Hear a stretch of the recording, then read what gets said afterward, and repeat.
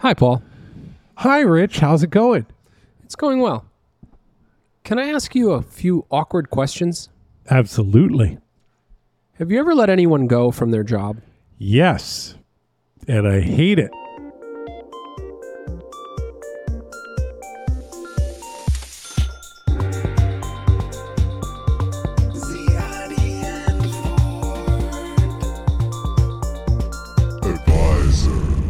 Why do you hate it? Because you look into their eyes and you realize, and you know what's funny? I'll tell you, there's a thing that always happens in this situation. And we're not in this situation right now, which is why I feel comfortable talking about it. Where everyone, as you're getting lined up to let someone go, everybody looks at each other and is like, well, they won't be surprised. You know, they had their warning. They know this is coming. They're always surprised. They're shocked. It doesn't matter if you said yesterday, if you do not put the purple square on the yellow card, you will be fired. And they don't do it. And you go in the next day and you say, we're letting you go. And they're like, why? Like it doesn't, there is no way to prepare someone for that event. And improvement plans and everything, it just doesn't matter. My guess is there are a lot of podcasts about being on the other side of this. And not many people talk about being the person letting people go. Oh, everybody wants to have more empathy for their bosses in 2023. Exactly. And that's what we're here for. Yeah, building boss empathy. This isn't about firing people. This is about how it is one of the single biggest threats to just about anything you're doing. It could be a project inside of a team, inside of a big company. It could be a startup. It could be anywhere. If you've got a bad situation, if you have any sort of empathy or sympathy, frankly, it's not going to happen in a timely fashion because it's terrible. It sucks. Well, there's two things actually. You know, the flip side of that is no one ever quits on time either. Everybody, it's like it's right. No, this is real, and it's a human dynamic that we're going to explore, right? So this is the human dynamic. Relationships and human relationships mean that tactical decisions get delayed. Yes.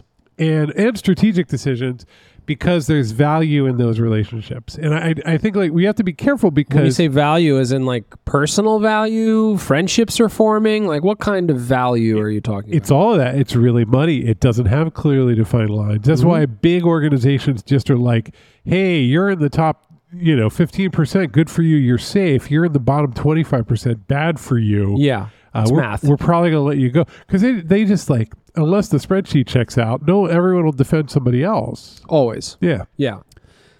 I do want to share a story, speaking of quitting, and obviously we will not name this person. This happened years ago, where the person sat us down, and we knew there were issues.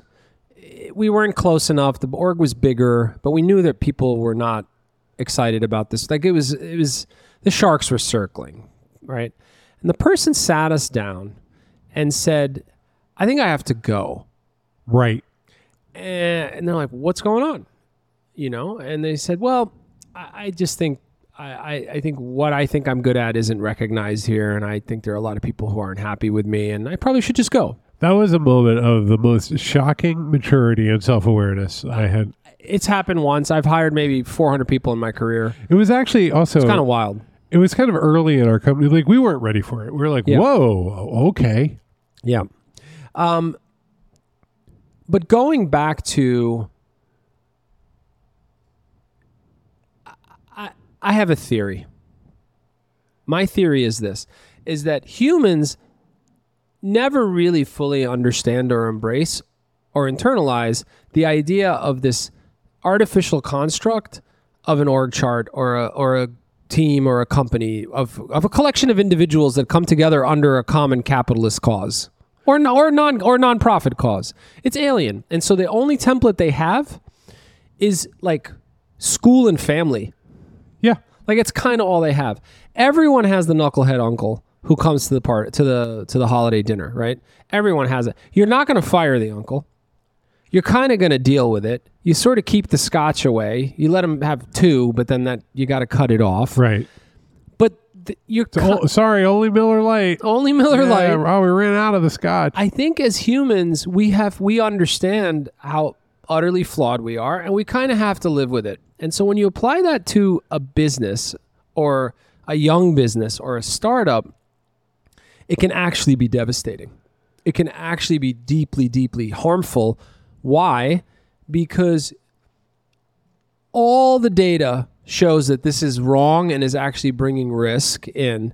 But gosh, it's painful not to have the uncle at the holiday dinner. We can't tell him not to come, right? And so what we end up doing, we shift into this like weird sort of alternate rationalization mode where we kind of don't want to deal. There's that. Like, I just don't want to deal with this. They're somewhat productive. They're not utterly unproductive.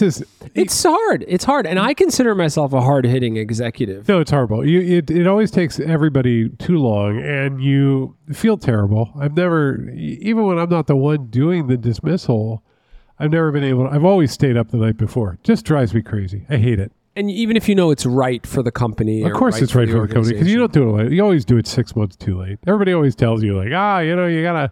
the minute somebody, if they itch their arm wrong, send them out. Yeah. That's not how it works. It's never how it works. Yeah. Look, I want to check one box here. That's not what this podcast is about. Obviously, communication, and most HR orgs have a protocol around telling someone where there are issues, telling them how they can improve, giving them guidance on the opportunity to improve. This way, it is utterly unfair, no matter how bad a performer someone is, to just blindside them with, you suck, get out. Yeah. And there's no heads up and no opportunity to fix it. Right. So putting that aside, that is a process that's in place. There are legal protections for employees so that they don't get blindsided and don't get wrongfully terminated, frankly. But for a lot of companies and for a lot of managers, it goes too long. It goes too long, and it does terrible damage. Well, it actually does damage to the employee as well. We're in a very funny and very blessed industry where even now, as the economy isn't quite what it was 3-4 years ago, we've never, personally, no one we let go didn't get a job within like 2 weeks. I mean, yeah. So we've seen people thrive elsewhere. It just didn't work out in our role. Yeah, so there is that, right? Like, which is a little bit of a security blanket, but you're not throwing them to the wolves. You're really not. Yeah.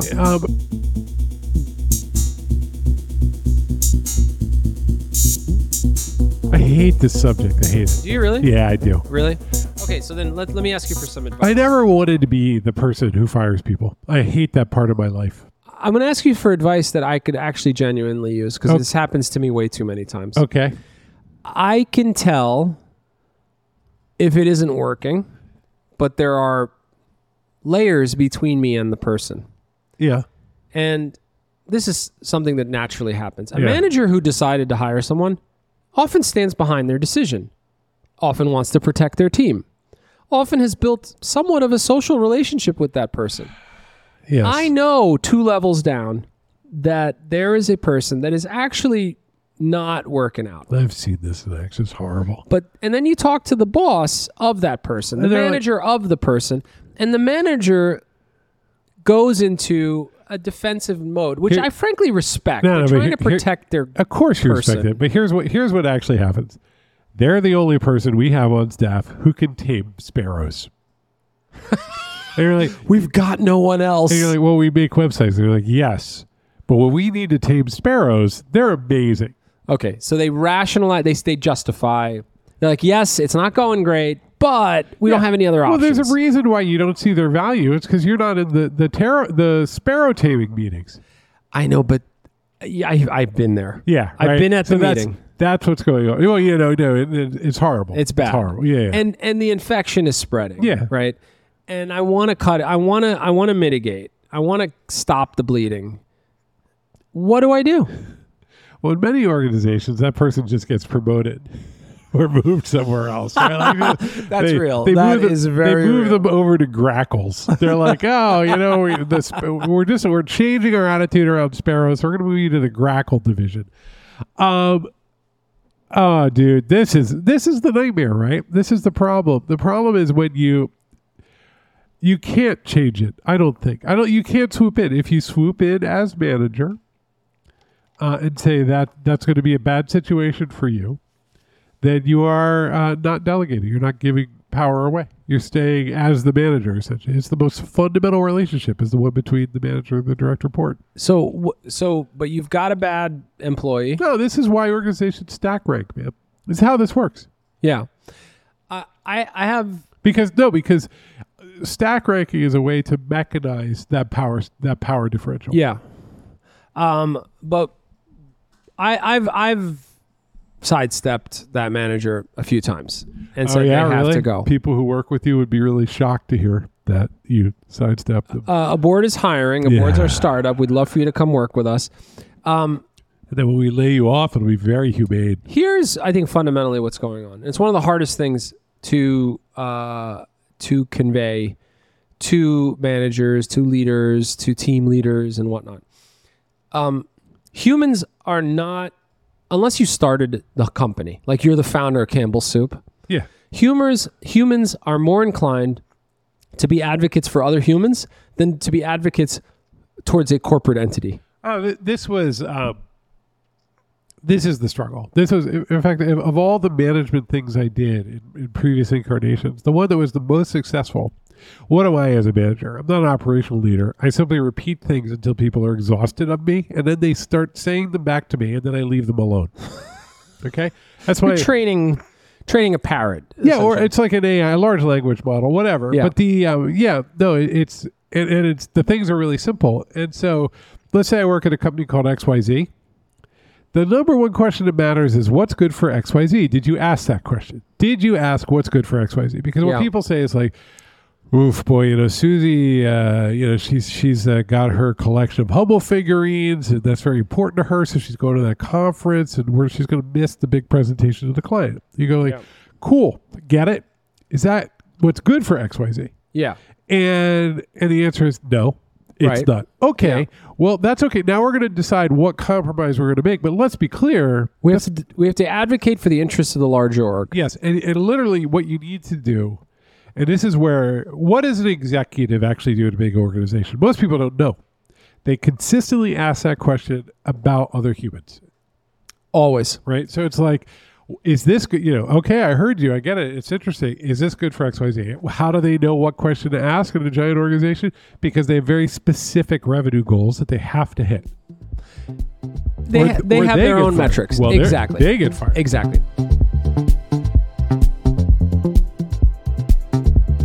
As you get up the chain, you're at war with your peers.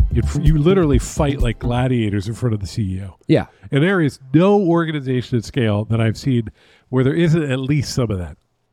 I think that's right. And I think one of the things I've learned, and this is kind of a non-answer, is that it's nearly impossible to get people to shift their advocacy from people to a company. It's nearly impossible. Here's the advice you're asking me for. I'm going to give it back to you. You're saying, how do we change human nature? And I'm going to tell you, you can't. What you can do if you're an organization that's scaling is you can essentially analyze it, commoditize it, and mechanize it.